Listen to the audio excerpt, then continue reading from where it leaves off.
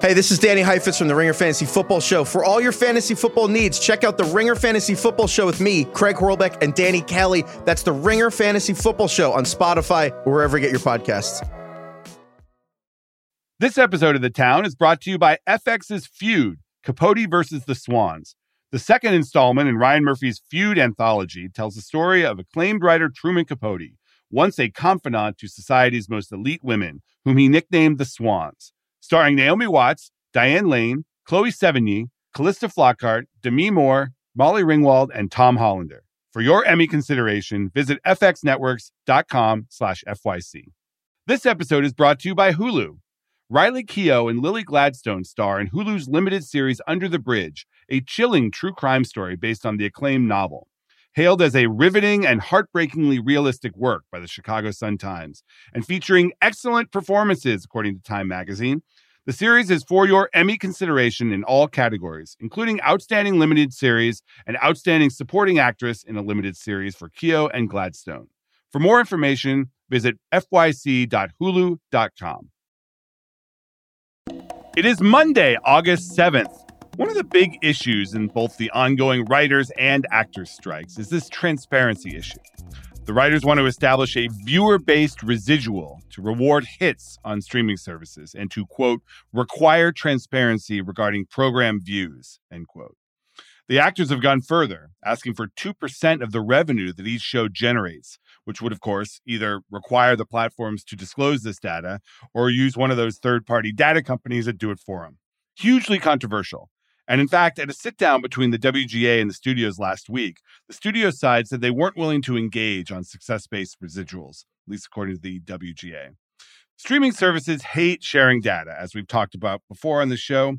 The movie studios are forced to reveal box office because the theaters also have access to that data, and it helps market the movies. And Nielsen measured TV for decades because that was an ad-driven medium that required a neutral third party that all outlets and ad buyers would accept. Nielsen also measures streaming viewership, but with much less access to first-party data. And there are a few other services out there, nothing totally accepted by the community. I've argued many times that the information imbalance allows streamers to capture more of the value of hit shows and avoid paying creators their full worth. But our buddy Lucas Shaw from Bloomberg wrote a piece last week arguing that the lack of transparency actually doesn't allow the streamers to disguise their biggest hits. It allows them to hide their biggest failures. He says it's pretty easy with the Netflix top 10 list and the viewership data from Nielsen and others to determine what is a hit these days. We know Ted Lasso is a hit, Mandalorian, Last of Us, and their creators are very well paid. The agents know how to extract money. But, he says, quote, consider the hundreds of new shows produced each year that never appear on any top 10 list. And yet, streaming services treat these shows like they are hits. They film full seasons. They buy out the rights ahead of time, inflating the cost of production. That means that even though most shows fail, people involved get paid as though they were modest successes, end quote. He's not wrong, and I know a lot of agents agree with his sentiment. They actually disagree with some of their clients who are arguing for more transparency during these strikes. But I do think that underplays a key aspect of this debate, and it's one that's crucially important to the guilds as they push for more information about who's watching their work. So today we've got Lucas in here to talk transparency, measuring value, and how it's playing out with the strikes. From The Ringer and Puck, I'm Matt Bellany, and this is The Town.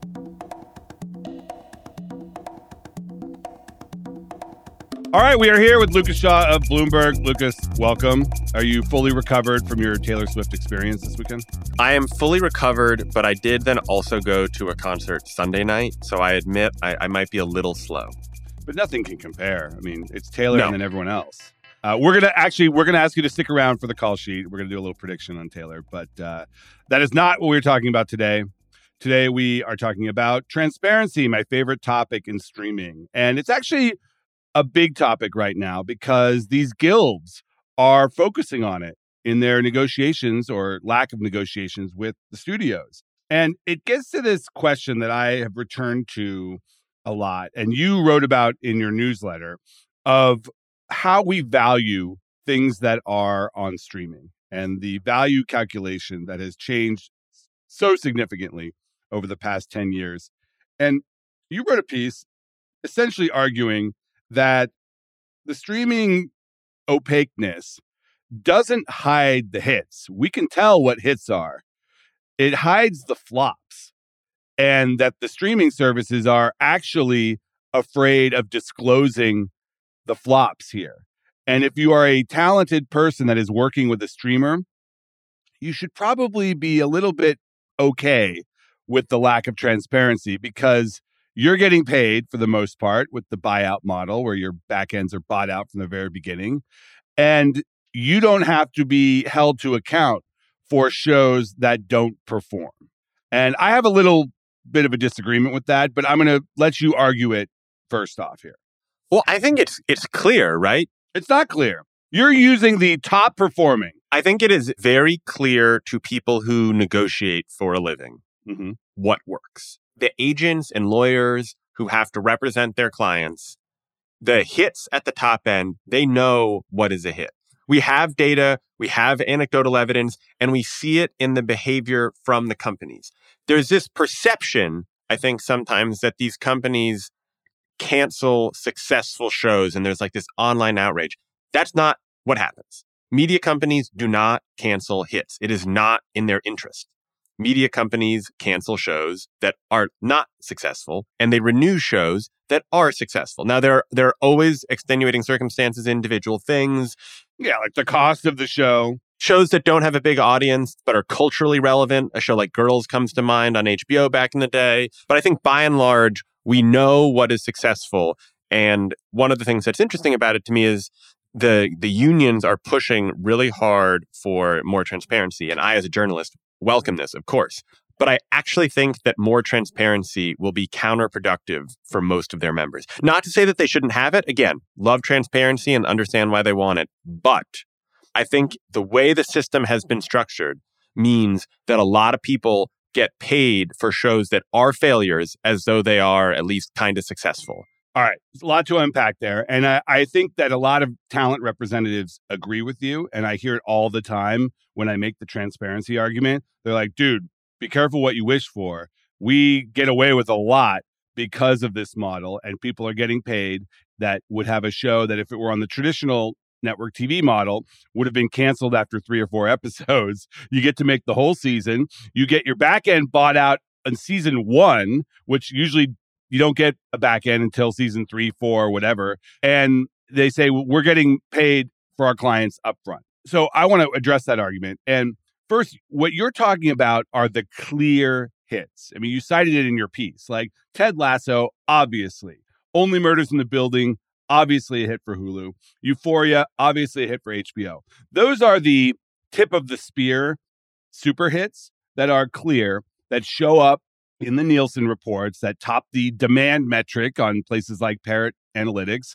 Those are the easy ones. And then when Netflix discloses something is in the top 10 for 6 weeks in a row, you kind of know it's a hit. And the representatives will use that to get better deals.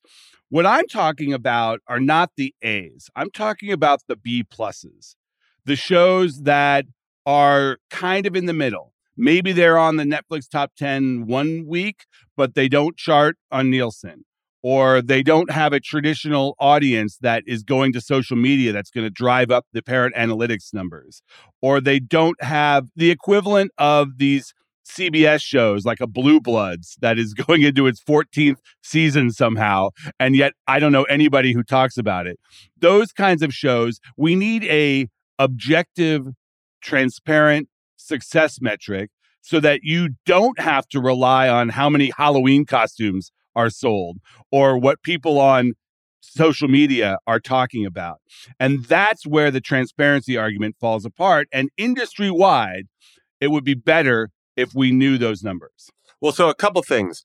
You brought up Blue Bloods, which is an interesting example because it's not a streaming show, it's a network show. But also, if you get picked up for season 14, don't you think you know you're a hit? Well, they just asked the cast to reduce their fees by 25%. So they're not as much of a hit as they used to be. Well, that has more to do with the fact that broadcast TV is true. It does, yes. But it gets to the calculus here. I'm sure the show got super expensive. You got to pay for all of Tom Selleck's various hair pieces. And it got super expensive because people knew it was a hit. And so the salaries went up. True, but in the streaming universe, like you know as well as I do, that it's not just viewership that drives the value calculus for shows. And that is what is hidden.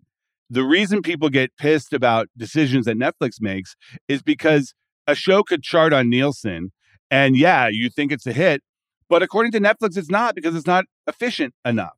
It's expensive. The audience that it brings in maybe is already on Netflix. It doesn't bring in new customers or prevent them from churning. There are other factors. Maybe the creative is not what they want. I mean, there are things that are opaque that Netflix doesn't reveal that would go into this calculus. And if you're a representative trying to negotiate on behalf of a show that isn't one of the top 10% shows, I think it's really difficult. I hear you on the other factors, like, is it bringing in new audiences? Is it one of the shows that's making someone more likely to keep Netflix? All these calculations that the streaming services do that are like kind of real, but kind of fake. But I think a lot of it does come down to how many people are watching, how much does it cost, what season are we in, is it going in the right direction, how many people are finishing it. A lot of that data does get shared with talent, not always publicly.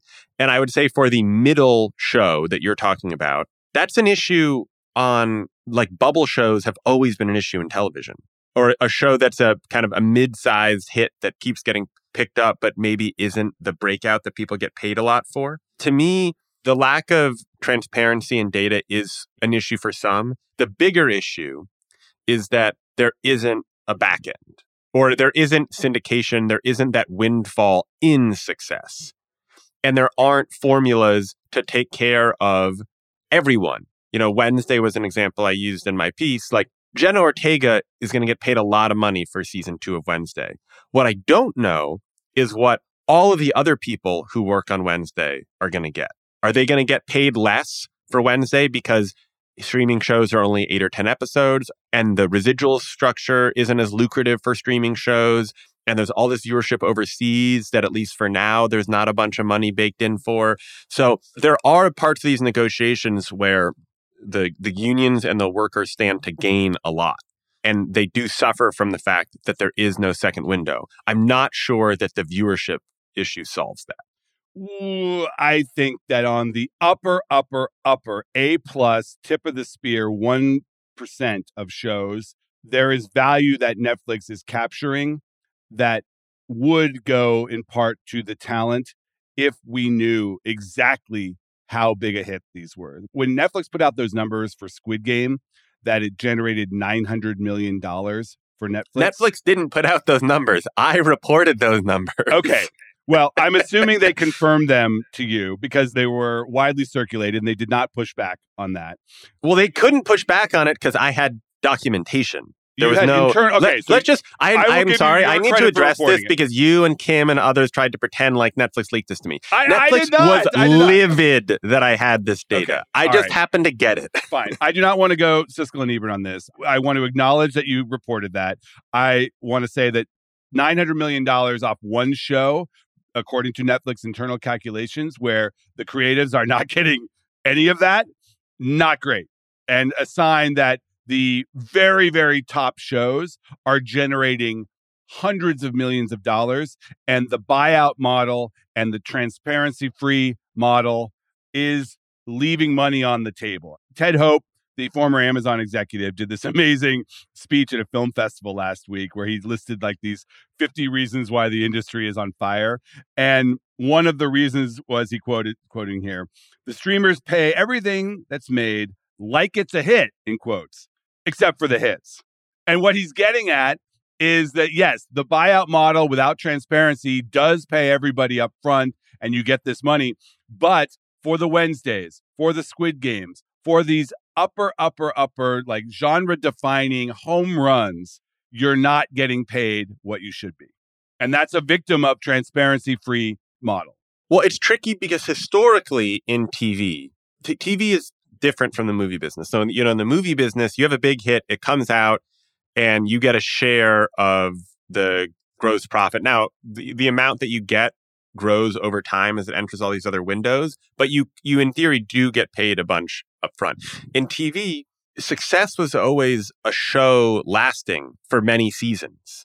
And your real windfall often come either towards the end of its run on the air or after, right? Like the creators of the shows that are getting rewatched all the time now, NCIS and Friends and Big Bang, and all those shows that have these lucrative licensing deals with streaming services. Those creators are getting paid more now, or at least as much now as when their show was a big hit, right? Because you get power in time. When you create a hit show, you don't matter.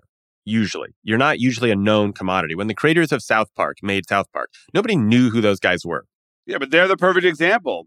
They've sold and resold their show, yes, dozens but of times. That's what's missing. They didn't get rich off of season 1 of South Park. They didn't get rich off of season 1, 2, 3 of South Park. They got rich a little bit as the show went on, and they got paid more and more. And then they got really rich when it started to get licensed much later. South Park came on in the late 90s, and they're getting paid more now, 20 plus years after, than they ever were when it was initially a big hit.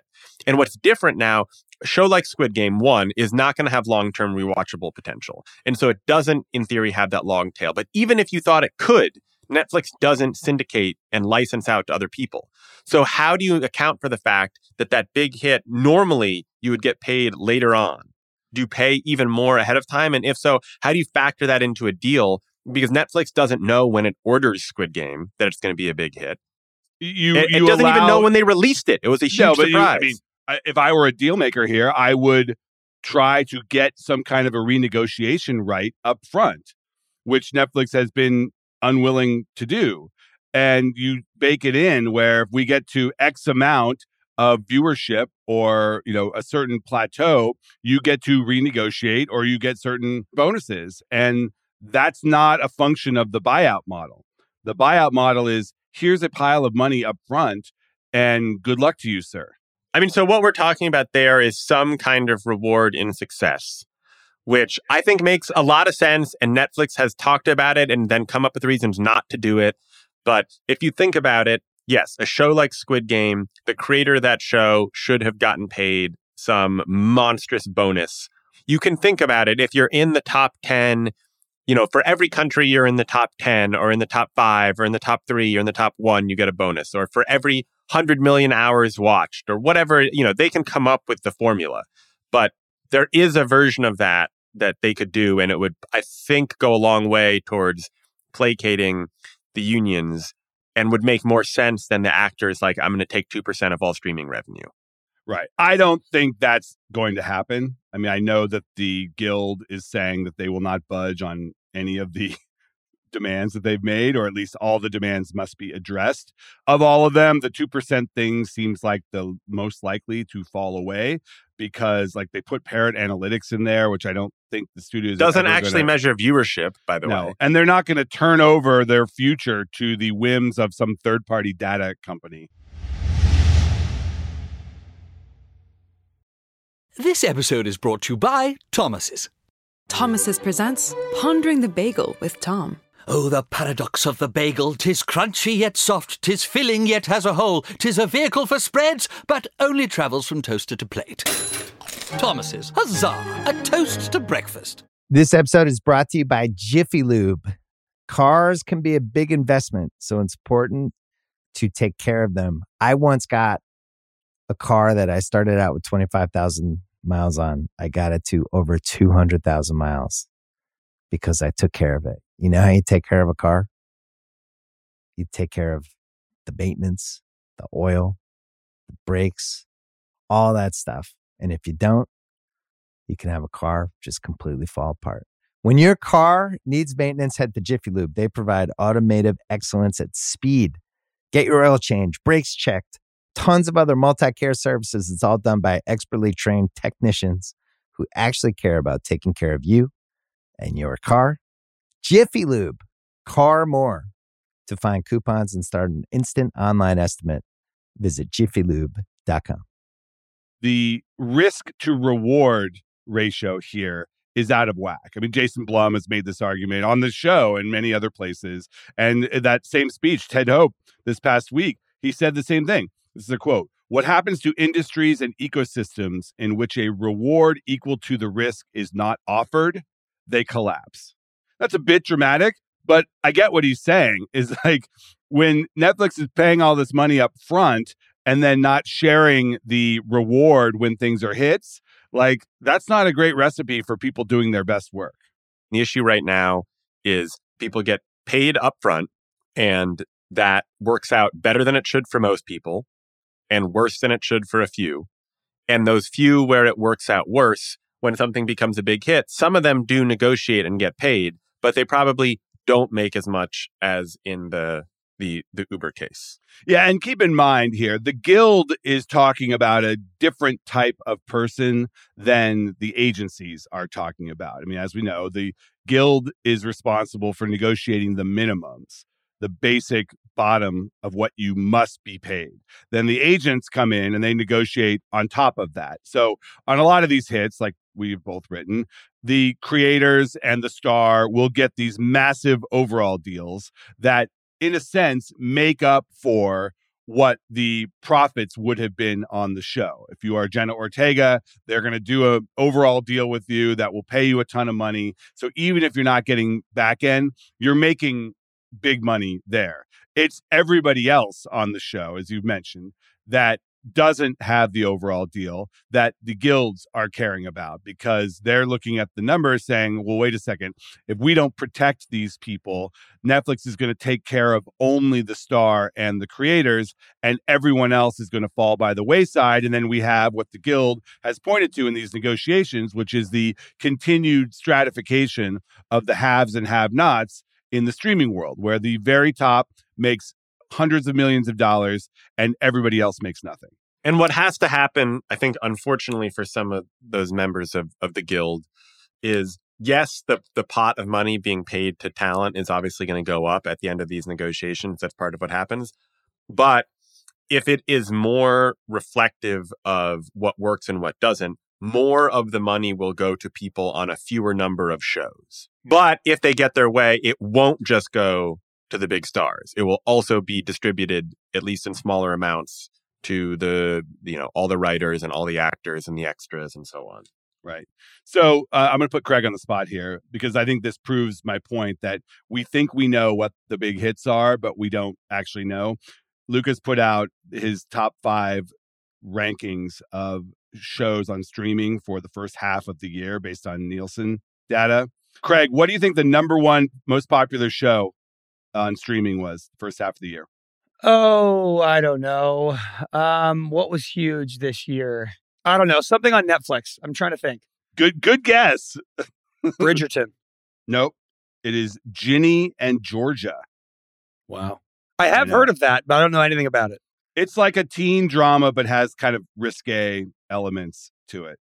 And yeah, that was number 1. The Night Agent was number 2, also on Netflix. Ted Lasso, number 3 on Apple TV+. You, which is that success story that was on Lifetime and rescued by Netflix, and now it's a huge hit. That's number 4. And then The Last of Us on HBO, HBO Max, now Max, which is technically not an original on streaming because they count it as being acquired from HBO, but it is an original to HBO Max. 4 of those 5 shows, no one I know has ever talked about to me. So what is the one that people have talked about? Last of Us. Nobody you know talks about Ted Lasso? Not really. I feel like I can't get people to shut up about it. Yeah. I mean, the only thing I heard was that season 3 was terrible. I guess that was the only thing I heard. Yes. The Emmy-nominated Ted Lasso, the season 3 was terrible. So, but my point in mentioning that is that if you are the talent representatives without Lucas's list, would you have guessed that Ginny and Georgia was the number 1 show of the first half of the year based on the metrics that Lucas mentioned in his newsletter? Are you going to see a lot of Ginny and Georgia Halloween costumes? No, but you have the Nielsen numbers, you have the Netflix numbers, and you have the fact that Ted Sarandos talks about Ginny and Georgia during Netflix earnings. Great. Tim Cook talks about a lot of things on Apple. No, but you have weekly audience numbers, again, for hits. It does help. Ginny and Georgia was the number 1 show on streaming for 5 of the first 7 weeks of the year or something. No, you do have those. Those are third-party numbers, and Netflix is very quick to note that the Nielsen numbers have limitations. They are U.S. only. And they don't really measure mobile, and there are all sorts of ways that they're not perfect. So, yes. So that is it. Imagine if there was a requirement for transparency and Netflix 4 times a year had to give us their top 100 viewership. imagine how that would change the calculus throughout the industry. And not just Netflix. Their response to this is going to be, we publish ratings every week and other trust me, I hear from them all the time. No other streaming service does, which is true. That is true. However, they cherry pick these top 10s, and it's not a full snapshot of where things rank. That's getting into what I was saying, which is that if you showed everything, you'd also see how small the audience is for a lot of these shows. Yeah. And that's where I wanted to end on that. So do you think that that's really what's going on here? Because I've had people argue to me that if services like Peacock and Paramount Plus and even Amazon Prime were forced to divulge how few people are watching these shows, it would be so catastrophic that their stock prices would immediately tank. It wouldn't help. It definitely wouldn't help. But I mean, does that really matter that much? I mean, sure, it'd be embarrassing if you are the creator of random Amazon show and, they were forced to reveal that 20,000 people watch your show. That wouldn't be great for you and you'd be embarrassed. It'd be like the old days of getting canceled after one episode. But who cares? Like, do you think that really would tank the stock? Depending on the company, probably not Amazon, because nothing Amazon's Hollywood operation does is really affects the stock for the company. But if you're Paramount and you've spent all this money on the Sheridan shows, and we saw the audience for they do okay on streaming, so maybe a bad example, but we saw the audience for those, or your example with Peacock or Disney Plus or Hulu. There are all these shows that come out where we have no idea how many people are watching them for the most part. If we want to talk about Amazon, their most expensive shows, they show up in the top 10 for like a week and they disappear. You look at the full audience and you're going to realize, these services are spending all this money on these shows and their second and third biggest hits deliver a smaller audience than like the 20th biggest show on Netflix. Like, what does that mean for the money they're spending? That's kind of a concern. Yeah, well, if you believe Rich Greenfield on the show last week, everyone should just sell their shows to Netflix. Well, I'm not parroting Rich. I don't think hiding the flops is the reason that we don't have transparency. We don't have transparency because we entered a new era. They didn't need to disclose for advertising. They chose not to disclose. And if you give a company the opportunity to not reveal data, they're going to not reveal data.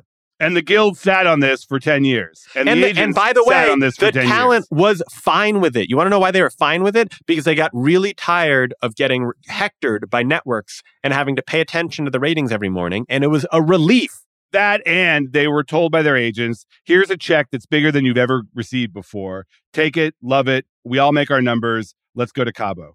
Yeah. That's honestly what happened. And now, 10 years later, they're being like, wait a second. My show makes how much for Netflix? And wait, like there's income disparity of how much within this guild? That's fueling the strike. 100%. There was a moment in time with enthusiasm around streaming where we lost a little bit of touch with like how normal business is supposed to work, where you're supposed to have an interest in success. Everyone's interests are supposed to be aligned. Cost actually should matter. And we're painfully trying to put that back together and restore some semblance of normalcy to the way that Hollywood operates. All right. Well, that's not happening anytime soon. All right. We're back with the call sheet. My prediction. Lucas, thanks for staying on. Let's talk about Taylor. Craig, I'm bringing you in here too. You have not gone yet, but Lucas and I both went to the Eras tour this weekend at SoFi Stadium. Life-changing experience for you, correct, Lucas? Yeah, I thought it was amazing. And I did not enter... No, I did not enter a huge Swiftie. I appreciated her music, liked some of the songs, but I was not a huge fan. Well, that's what struck me. I am a casual fan as well, but you hear this 3.5 hour show and you're like, holy shit, that's a hit. I know that song. I heard that one. I've seen most of the biggest pop stars in the world perform at this point, and she is, with a few others, head and shoulders above everyone else in terms of the quality of the performance and just the overall production. She definitely knows what she's doing. And the audience, I mean, as much as I was joking in my newsletter about how everyone I know was at that tour this weekend, the core demo for her is still young women. I mean, we were surrounded by screaming young women throughout the show. And she Matt sent us a photo of the men's bathroom at SoFi, and it is just a barren wasteland. Yes, the men's restroom was a dream. I have never been to a stadium event where there was nobody in the men's restroom. So that was a great plus there. We did a whole show a couple months ago about the gross from this tour and how it's almost surely going to be a $1 billion tour. Taylor is not releasing touring numbers, which is unusual. Most of these acts will release their numbers to Polestar. No Billboard. data transparency from Taylor Swift. No data, Taylor. Open up the books, please. My prediction, though, is because she's adding so many shows and she's coming back to the U.S., I think she's going to keep adding shows until this is a $2 billion tour. You think it's about hitting $2 billion specifically? I think it's about being the biggest ever that nobody can ever catch. And she will tour and tour and tour until she is satisfied that nobody will ever catch her. That is, I mean, you saw this show, Lucas. This is not a woman who is fucking around. She wants to be the biggest there ever was. She is playing like a legacy act, except she's 33 years old and still 100% relevant. She's charging through the roof, and she wants the biggest tour of all time that nobody will ever be able to match. Here's the issue with the prediction, because she's already going to break the record. No tour's been $1 billion. She's going to breeze through that. Though she's not reporting, Polestar did estimates. She's making around 14 million a night. Let's call 13 to 15.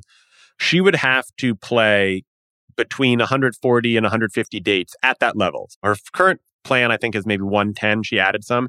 So it's possible. She added a few more US dates kind of end of next year. I think she'd almost need to kick it into 2025 to make it happen. I'm not saying it won't, but that's just a long time. She has this movie at Searchlight that she wants to direct when she's done with the tour. But I think she's going to do it. She's going to do it. She knows this is the pinnacle.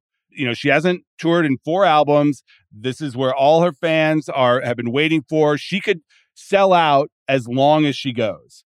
And if she wasn't delivering on the tour, then I think people would be upset. But people love the show. So good for her. Yeah. The reviews are kind of great across the board. I haven't heard one bad thing about it. All right, that's the show. I want to thank Lucas Shaw from Bloomberg, producer Craig Horlbeck, our editor Jesse Lopez, and I want to thank you. We'll see you later this week. This episode is brought to you by State Farm. You might say all kinds of stuff when things go wrong, but these are the words you really need to remember. Like a good neighbor, State Farm is there. They've got options to fit your unique insurance needs, meaning you can talk to your agent to choose the coverage you need. Have coverage options to protect the things you value most. File a claim right on the State Farm mobile app and even reach a real person when you need to talk to someone. Like a good neighbor, State Farm is there.